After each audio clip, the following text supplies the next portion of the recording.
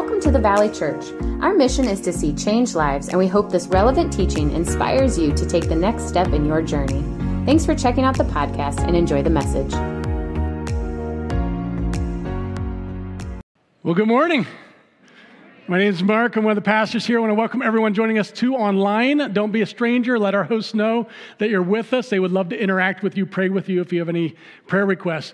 You'll see on the screen behind me, or if you're online, you'll see it on your monitors. I mentioned a couple weeks ago that Pastor Andy Monin, who's the lead pastor of the Valley over our campuses, the third one we're launching in 7 weeks in Sydney, hopefully one in a couple years out of here, because the best way to reach people who don't know Jesus is starting new churches. So that's why we do it, by the way. That's actually evidence-based, database. But he was elected and voted in as the new district superintendent, which some of you know what that means, so a lot of you probably don't. Essentially means that he now is leadership over 53 churches in Northwest Ohio. So pray for him.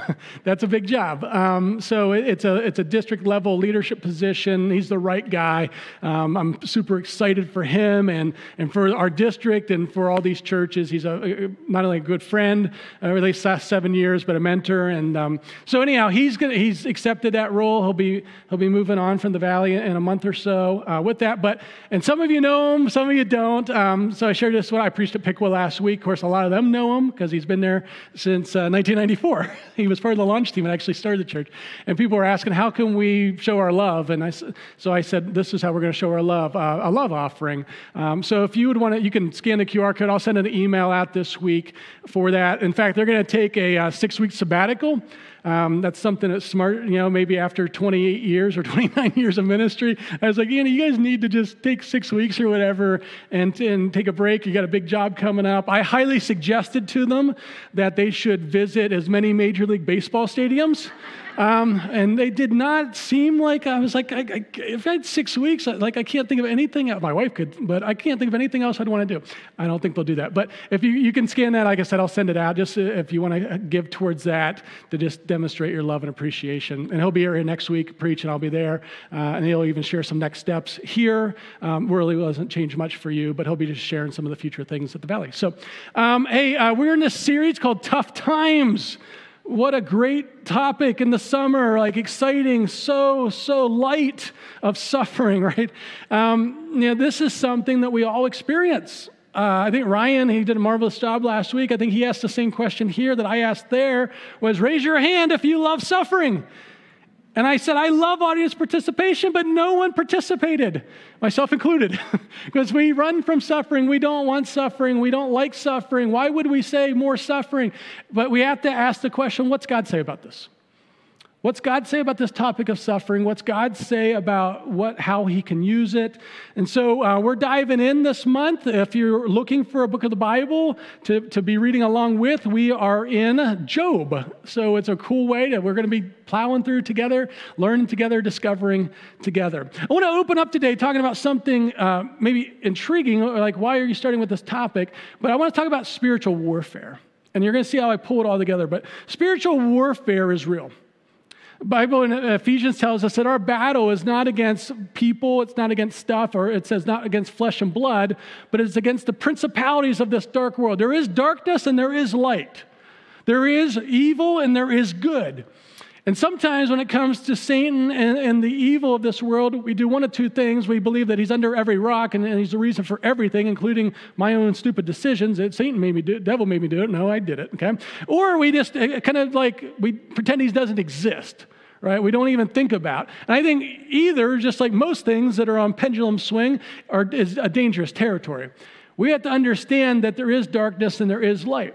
And Satan is very strategic. He's very intentional. He's very specific. His intent is to seek, kill, and destroy. His intent is to take us out. His intent is to not use anything that happens in this world as for good.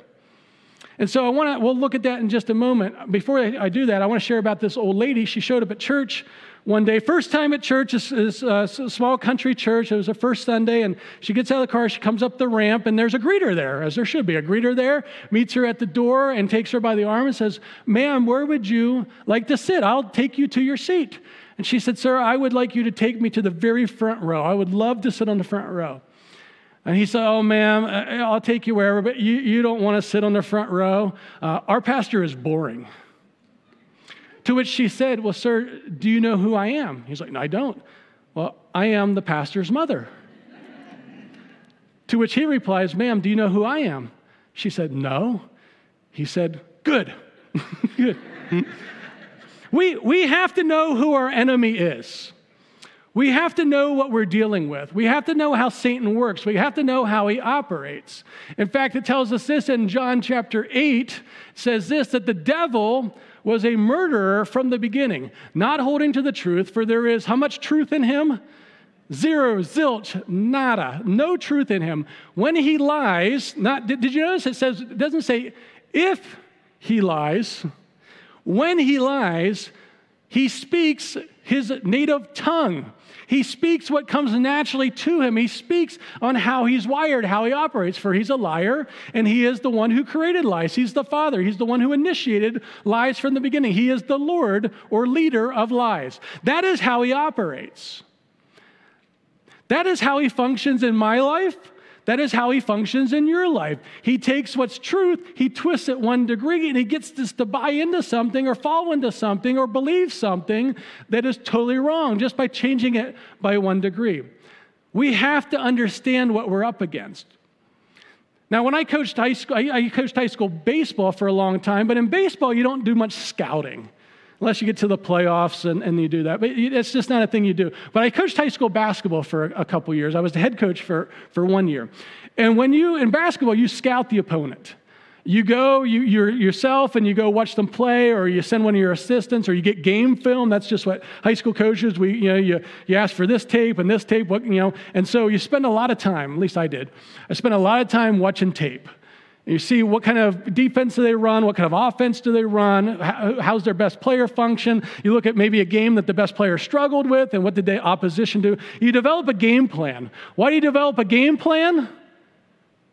To win, right? You develop a game plan because you need to know how the opposition functions so you can put a strategy. I would put a strategy called the game plan, a very comprehensive game plan is how I'm wired, so that we then could be successful. Now, the interesting thing is that the Bible tells us Satan's game plan. We're not left in the dark. We find it in Genesis chapter 3, how he functions, how he deceives, how he lies, how he's cunning. We find it some other places, but the other place we find out how he functions, how he operates, what his game plan is Job chapter 1. So we're going to continue, maybe you heard it last week, but we're going to continue with this. I don't have it on the screen because I like Bibles in hand, so if you have the Bibles from your row, feel free to grab that. It's on page 402. 402. If you have it on your phone, I'd encourage you. I'm going to be in what's called the New International Version, or NIV. That's the Bibles in your rows. If you have it on your phone, you can pick that one, or you can read it in Mandarin. If you understand Mandarin, it might be pretty cool. If you don't, I don't know. Okay. All right, we're ready to move on. This is things my wife says, just don't say those things, just talk. Okay. Verse 11. But now stretch out your hand. This is Satan talking, because he had said, God had pointed out this guy Job, who was fearless, who was blameless, I should say, who was following after God. And Satan's like, yeah, he follows after you because his life's perfect. He has no reason to run away from you. So it says, but stretch out your hand, Satan talking to God, and strike everything he has, and he will surely curse you to your face. The Lord said to Satan, very well then, everything he has is in your power, but on the man himself do not lay a finger. Then Satan went out from the presence of the Lord. One day, when Job's sons and daughters were feasting and drinking wine at the older brother's house, a messenger came to Job and said, the oxen were plowing and the donkeys were grazing nearby, and the Sabeans attacked and made off with them. They put the servants to the sword, and I am the only one who escaped to tell you. While he was still speaking, another messenger came and said, the fire of God fell from the heavens and burned up the sheep and the servants, and I am the only one who escaped to tell you.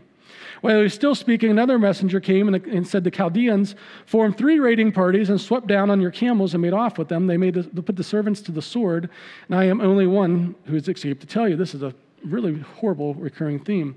While he was still speaking, yet another messenger came and said, your sons and daughters were feasting and drinking wine at the older brother's house, when suddenly a mighty wind swept in from the desert and struck the 4 corners of the house. It collapsed on them, and they are dead, and I am the only one who has escaped to tell you. At this, Job got up, tore his robe, and shaved his head, and fell to the ground in worship. Now, I don't know if Ryan mentioned this last week or not, but it's very important to understand where in the history of time the story of Job happened.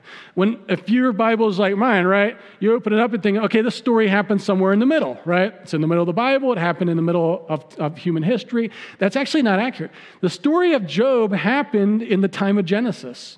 In fact, it happened between Noah, more than likely between Noah and Abraham. Why do we know that, or how do we know that? Because the manuscripts of this have been found.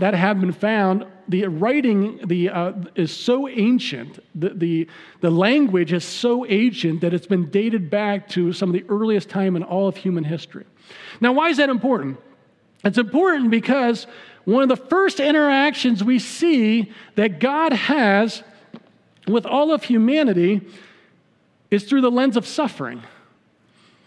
And this conversation that happens between Job and God and then Job's friends, if you read on, and Job's wife, and it's 40 or 50 chapters of this whole interaction, deals with one topic: suffering. In fact, as I shared with them last week, I said, this deals with the topic of the theology of suffering. Now, growing up, I heard that word theology. You've maybe heard the word theology before, and then you break it down into its Latin, and you have theos, which is God, and you have ology, which is the study of. But yet I would go to libraries, and I would see all these books on theology. I'm like, how many books on just God can you have? Like, it just seemed like, I don't understand. Like, isn't theology, like, just beyond God? Like, how does this work? And then as I'm a geek, by the way, I'm comfortable in my skin. So I like to nerd out and read theology. I like to study. I like to write. I like to do all those things that I'm sure most of you don't. I understand why. But as I've come and made sense of theology, I've come to this conclusion. Theology is simply this: what God says about a topic. What God says about a topic. For example, we just got done talking about the theology of marriage. What's God say about marriage? Theology of sexuality, theology of the church, theology of end times, theology of mercy, theology of grace, theology of sin. You see where I'm going with this? I could do this for a while. Don't let me, okay? Right? Everything that we have to discuss, theology of suffering. The question is, what does God say about suffering? Now, the only way we discover what God says about something is we have to go and see what it says on TikTok. No, wrong, okay.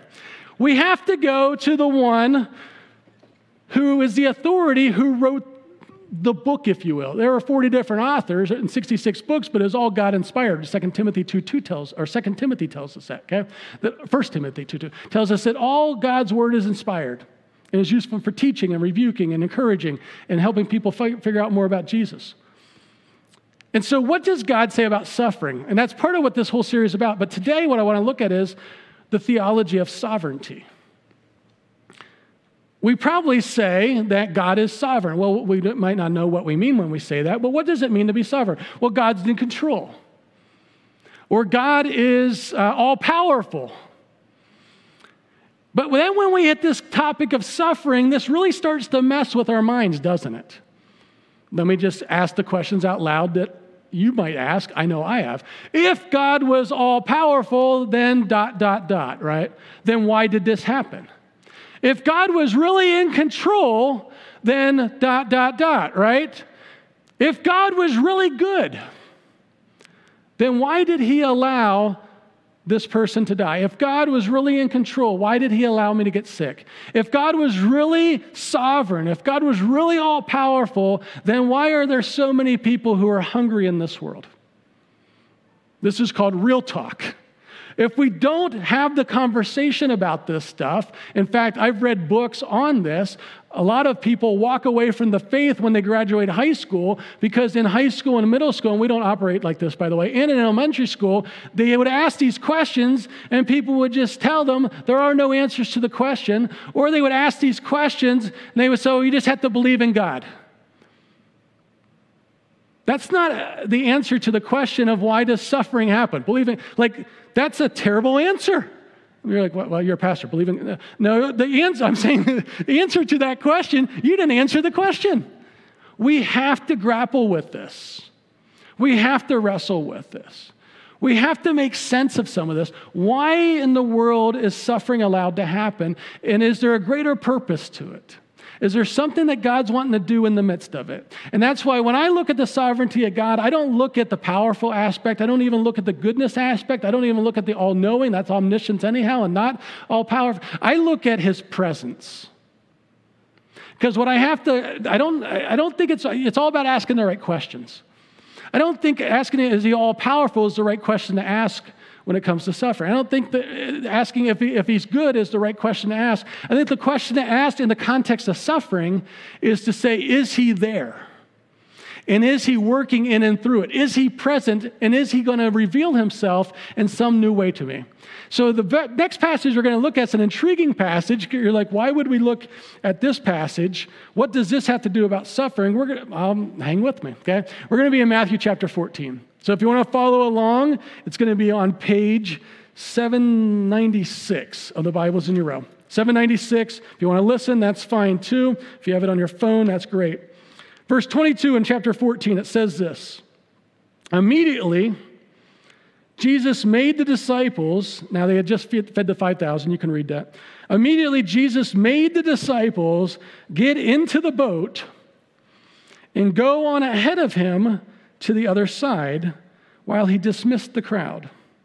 That crowd at just 20,000 people, just ate. After he had dismissed them, he went up on the mountainside by himself to pray. Later that night, he was there alone, and the boat that he had told them go out on this voyage, the boat was already a considerable distance from the land, and it was being buffeted by the waves because the wind was against it. You can read this story in a couple other Gospels. This was a massive storm. The Sea of Galilee was where they were on. I've never been there, but I've read a lot about it and talked to people who had. It sits down in. To this day, it's known for out of nowhere, horrific, life-threatening storms. Shortly before dawn, Jesus went out to them, walking on the lake. When the disciples saw him walking on the lake, they were terrified, as you and I would be. It's a ghost, they said, and they cried in fear. But immediately Jesus said to them, take courage, it is I. Don't be afraid. I read this passage a lot. This is why you just keep reading the Bible, let the Bible read you. Something new hit me this time. And it started right at the very beginning. It said that he told them to take the boat out on the water. You catch that? They didn't do this on their own. He sent them out on the boat, and then what happened? Then the storm came. This is fascinating. Sometimes we're taught or we believe the lie of the enemy. That's why I started the sermon with this, and you'll see how I keep coming back to it. That the reason that you're experiencing suffering is because you're living in disobedience. I'm not saying it could be, but I don't think a lot of times it is. You see in this passage that they were literally in the center, if there is such a thing, they were in the center of God's will. They were being obedient. Jesus said, take the boat and go out into the water. And what did they do? Simple answer. They took the boat and they went out in the water. They were obedient. He asked them to do something. They were obedient. After they obey him, in the midst of doing everything they're supposed to do, in the midst of following him the best that they know how, and just being obedient, being followers of him, the storm came. You ever experienced that in your life? You're not making terrible decisions. You're not living in disobedience. You're not living in sin. You're just living life, and then boom, the storm comes. The phone call, the diagnosis, the decision of someone else, the thing that happens to you, right? Right? I mean, we've been there. Most of us have been there. I don't want to be the fatalistic guy, but if you haven't been there, it's probably going to happen. And we have to say, what in the world's going on here? What in the world is God trying to teach us here? What in the world is he trying to show us? Now, before I unpack that, I want to just talk to you pastorally. Some of what I'm talking about when it comes to suffering, I even shared this last week with the audience, with the church in Piqua. I said, God's more concerned about your character than he is your comfort. He's more concerned about us being more Christ-like than us being comfortable. But I caveated that with something. I said, I also understand that there's people in this room there, and I'm sure here, who you've experienced some suffering in your life that is unspeakable. You've experienced some pain in your life, potentially at the hands of someone else, that it is from hell. It is pure evil. You've experienced some things in your life, loss, health, other incredibly painful things. And before we unpack a few things, what I want to just tell you is, I'm sorry those happened. I really am. I don't know all the reasons. I'll give you some hope here in a minute. But I'm really sorry that happened. We live in a broken, fallen world. We live in a world where Satan, as we saw, I said, the game plan was clear. Genesis 3, Job 1, we see it other times in Scripture. Satan wants to take life from you. God wants to give you life. Let's say that again. Satan wants to take life from you. He wants to take as much of your life from you, as much joy from you, as much hope from you, as much enjoyment from you, as much purpose from you, as much comfort from you. And God wants to come and he wants to give you joy. And he wants to give you peace. And he wants to give you meaning. And he wants to bring healing. And he wants to bring restoration. And he wants to bring redemption. So how's all this work together? Because they all are working together, aren't they? The suffering, the pain, and then God. Here's what we see in this passage. Jesus did not go on a rescue mission that day. He didn't walk on the water to rescue them. Notice he doesn't do that. You ever notice? A lot of times we think he didn't. He went on a reveal mission. Jesus did not go on a rescue mission. He went on a reveal mission. How do I know that? Because it tells us that in verse 27. It says this, but Jesus immediately said to them, take courage, it is I. Some translations get it better than that. He actually is saying, I am. The same words that the Father said when people ask, who are you? I am. It is I. Don't be afraid. You see, in this moment, this was a kairos moment. That's the Greek word for time. That's an aha. There's chronos, which is like wristwatch or chronological time. Then there's kairos, which is a moment at time. They had needed to have a kairos moment. Jesus was going to reveal himself to them in a way that they had never experienced before. And that's what I want you to hear today, church. In the midst of suffering, what Jesus wants to do as the sovereign Lord is to reveal himself to you in ways that you would have never experienced him had that suffering not happened. Now, I'm not saying that Jesus caused that suffering. But what I am telling you is, and I can tell you from experience, and I can even tell from heads going up and down who have some life under their belt, who have had experiences of suffering, in the midst of that suffering, if you allowed him to, Jesus revealed himself in ways to you that you would have never experienced of him without the suffering. That really is hard to grapple with, isn't it? But if that stuff doesn't happen, we're going to get an incomplete picture of who Jesus is. And more so, when it comes to suffering, and I've told countless people this, especially when the pain is immense, you have one of two choices. You either run to Jesus or you run away from him. Right? It is. It's what happens. When you and I are in pain, and when we're suffering, and when we're hurting, at some point, I'm not saying you don't go, I'm not saying it's instantaneous. It's a process.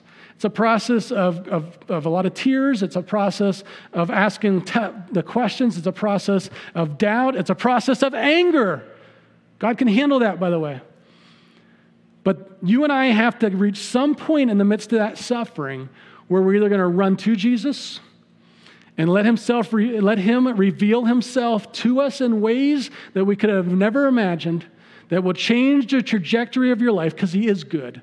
It starts with his revelation, but then his goodness is manifested in that revelation. Or you and I run away. And I'm just telling you from personal experience, when you run away, it doesn't change anything. It doesn't make anything better. Because you're not letting him reveal himself. Actually, what you and I are doing is we're buying into the lie of Satan. We're buying into that lie who's saying, God is not good. God is not, he doesn't have your best in mind. He could have stopped this and he didn't stop this. He could have done this. And you and I go into this abyss, into this spiral abyss, and we distance and we draw and we don't even know we're doing it because that's the lie of enemy. It subtly happens where we just pull ourselves away from others. I've seen people do this all the time. I've done it too. We pull ourselves out of community. That means you're free picking for the enemy. And we pull ourselves out of the gathered church and we pull ourselves away from God. And I guarantee you 100% you'll never get healing. You'll never become whole. You'll never be able to forgive if that's what needs to happen. The only way that happens is if you allow Jesus to reveal himself. Now, here's what's really hard. We pray this even. We even say that, hey, just rescue me. Just, would you please, God, take this away. God, would you please just rescue me from this situation? And this is really hard. This is really hard to say even. I don't think a lot of times God wants to immediately rescue us until he reveals himself to us. If he just rescued us from us, I don't know if it would change our relationship with him. Now, I'm not saying he's just going to let you suffer, although I guess there'd be a lot of Christians in Iran and Iraq and China right now who would disagree with me, right? Maybe he will, but in the midst of that, he will never, ever leave you. He will never, ever forsake you. He will never turn away from you. Why can I say that? Because it's a promise. And when he makes a promise, he can't break his promises, because if he did, it would blow up everything and this game would be over. This would be gone. This whole thing would end, just go be atheist, agnostic, I don't know. That's how big of a deal. He cannot break his promise. Here's the other thing. Some of you are ready to hear this. Some of you are still in the process, but maybe go back and watch this in a year or so. When he reveals himself to you, revelation always happens before calling. See, in the midst of your suffering, no suffering is wasted in God's view, ever.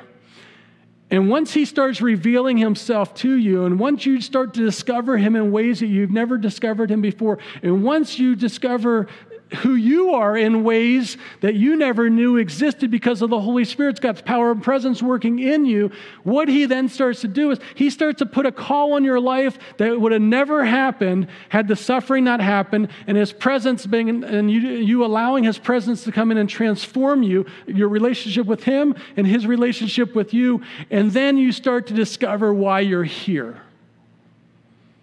It's so crazy to think about this, but in so many cases of life, our calling is precipitated by pain and suffering. I didn't come up with this saying, but I've never forgotten it, that your mess someday will become your message. Your mess someday will become your message, but only if you don't buy the lie of the enemy who says, distance, he's bad, he doesn't care about you. It's only if you lean into his presence. And I'm telling you, this is the hope. I told you, you always got to have hope in a message. Why? Because that's full of hope. I don't know all the answers to the suffering. If you came here today thinking Mark's going to tell us for once and for all why suffering happens, I'm sorry, but I'm totally disappointing you. I'm not only not smart enough, but I don't even know if there is an answer. I don't know, and we're going to cover in another sermon why bad things happen. I think sometimes we do focus a lot on just the bad and we forget to thank God for all the good. I know I can. So I think we do have to consider how much are we thanking him for good. But I don't have all those answers. I don't think there are. And I don't even think that's, again, it's about asking the right question to get the right answer. And I think the right question is, where is God in the midst of suffering? And the answer to that question is, he's right there. And he's desperately wanting to reveal himself to you in ways you've never experienced before so that he can give you a mission, a calling. He can give you a mission just like he gave the disciples. Look at the sequence of events after this. These guys who were flunkies, that's why they were back, that's why they were available to be, when Jesus said, come follow me, they had flunked out of rabbinical school. They went back to the family business. That's how it worked. That's how I know. They had their issues just like you and I, But as he continued to reveal himself, they discovered a purpose for their life and a mission for their life that they all of them went and died for. Except John, he ended up on an island by himself. Most of you know, some of you know at least, a year or so ago, I went through an issue with my neck and spinal cord. And even the 6 months before then, I went through my season of suffering.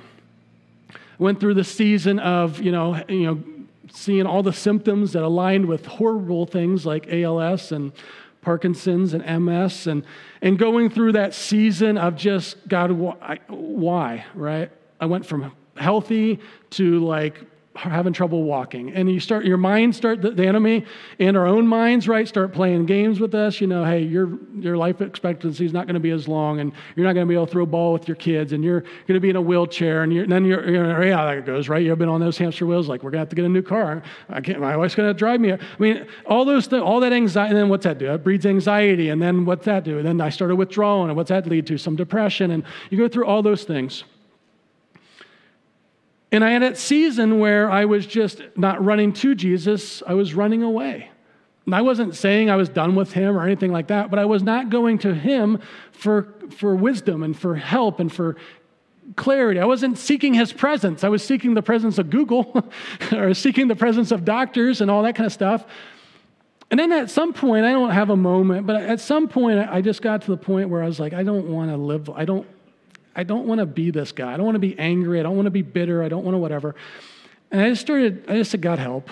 It's the best prayer in the Bible, by the way. When it's later in the story, Peter starts walking on the water and he starts thinking, he's like, Jesus, help me. It's a wonderful prayer. I start every day with it. And it started transforming. And here's the short version of the story. In the midst of that, in the midst of that suffering, I experienced the presence of God in my life like I never would have if that had not happened. And how he started to transform me was this. And maybe some of you have noticed that even in my leadership. God has opened my eyes to the suffering of people like I had never experienced before, especially those who have physical suffering. I never noticed how many people walk with limps. There's a lot.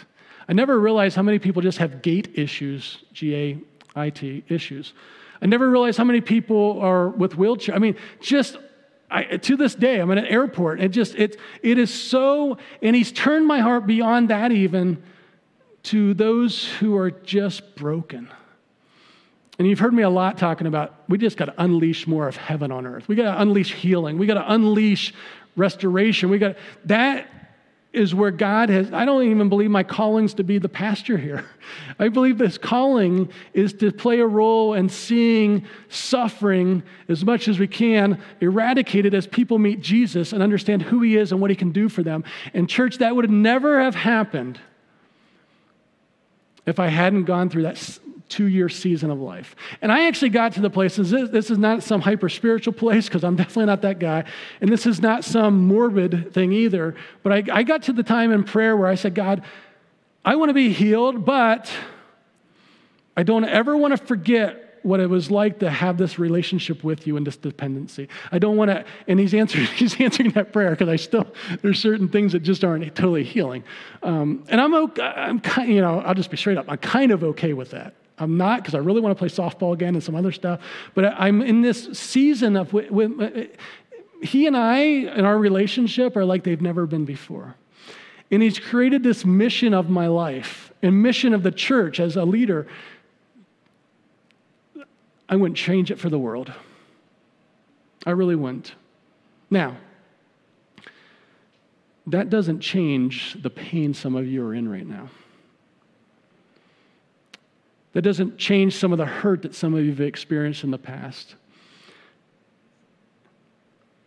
So what I want to do as we close today, typically I will listen to the songs during the week, and I just spend a lot of time meditating. I let the Spirit speak to me and just kind of see where, kind of lead after we plan, then kind of where is he taking things. Well, I've just been beyond swamped lately. And so the first time I heard the song set was at the first service today.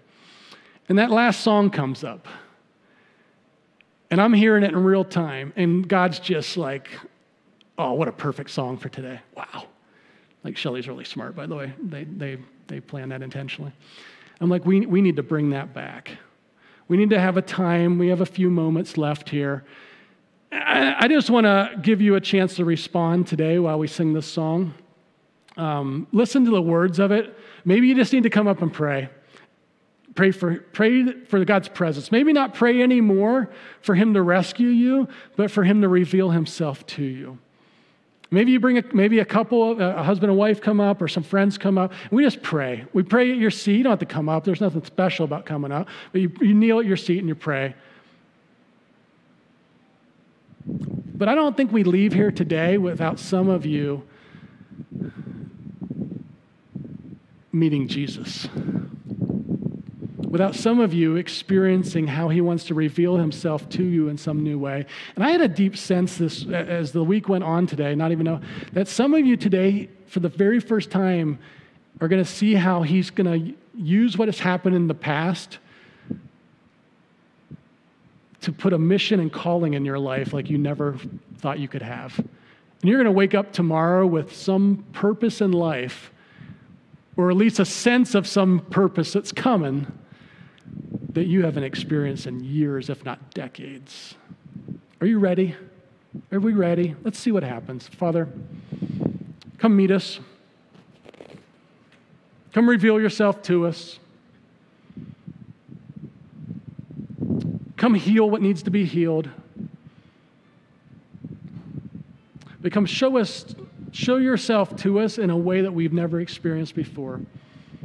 I pray that you would just come and flood this place, meet each person exactly where they need to be met. And maybe they need to hear the words, I am, don't be afraid.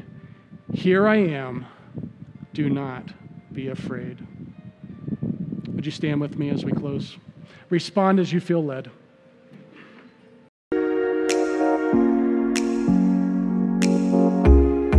Thanks for joining us today. To stay up to date with our weekly messages, make sure to subscribe and follow us on social media. You can check us out on Instagram, Facebook, YouTube, or download our app to stay connected with all things the Valley. And if today's message impacted you, share it with a friend, because changed lives change lives.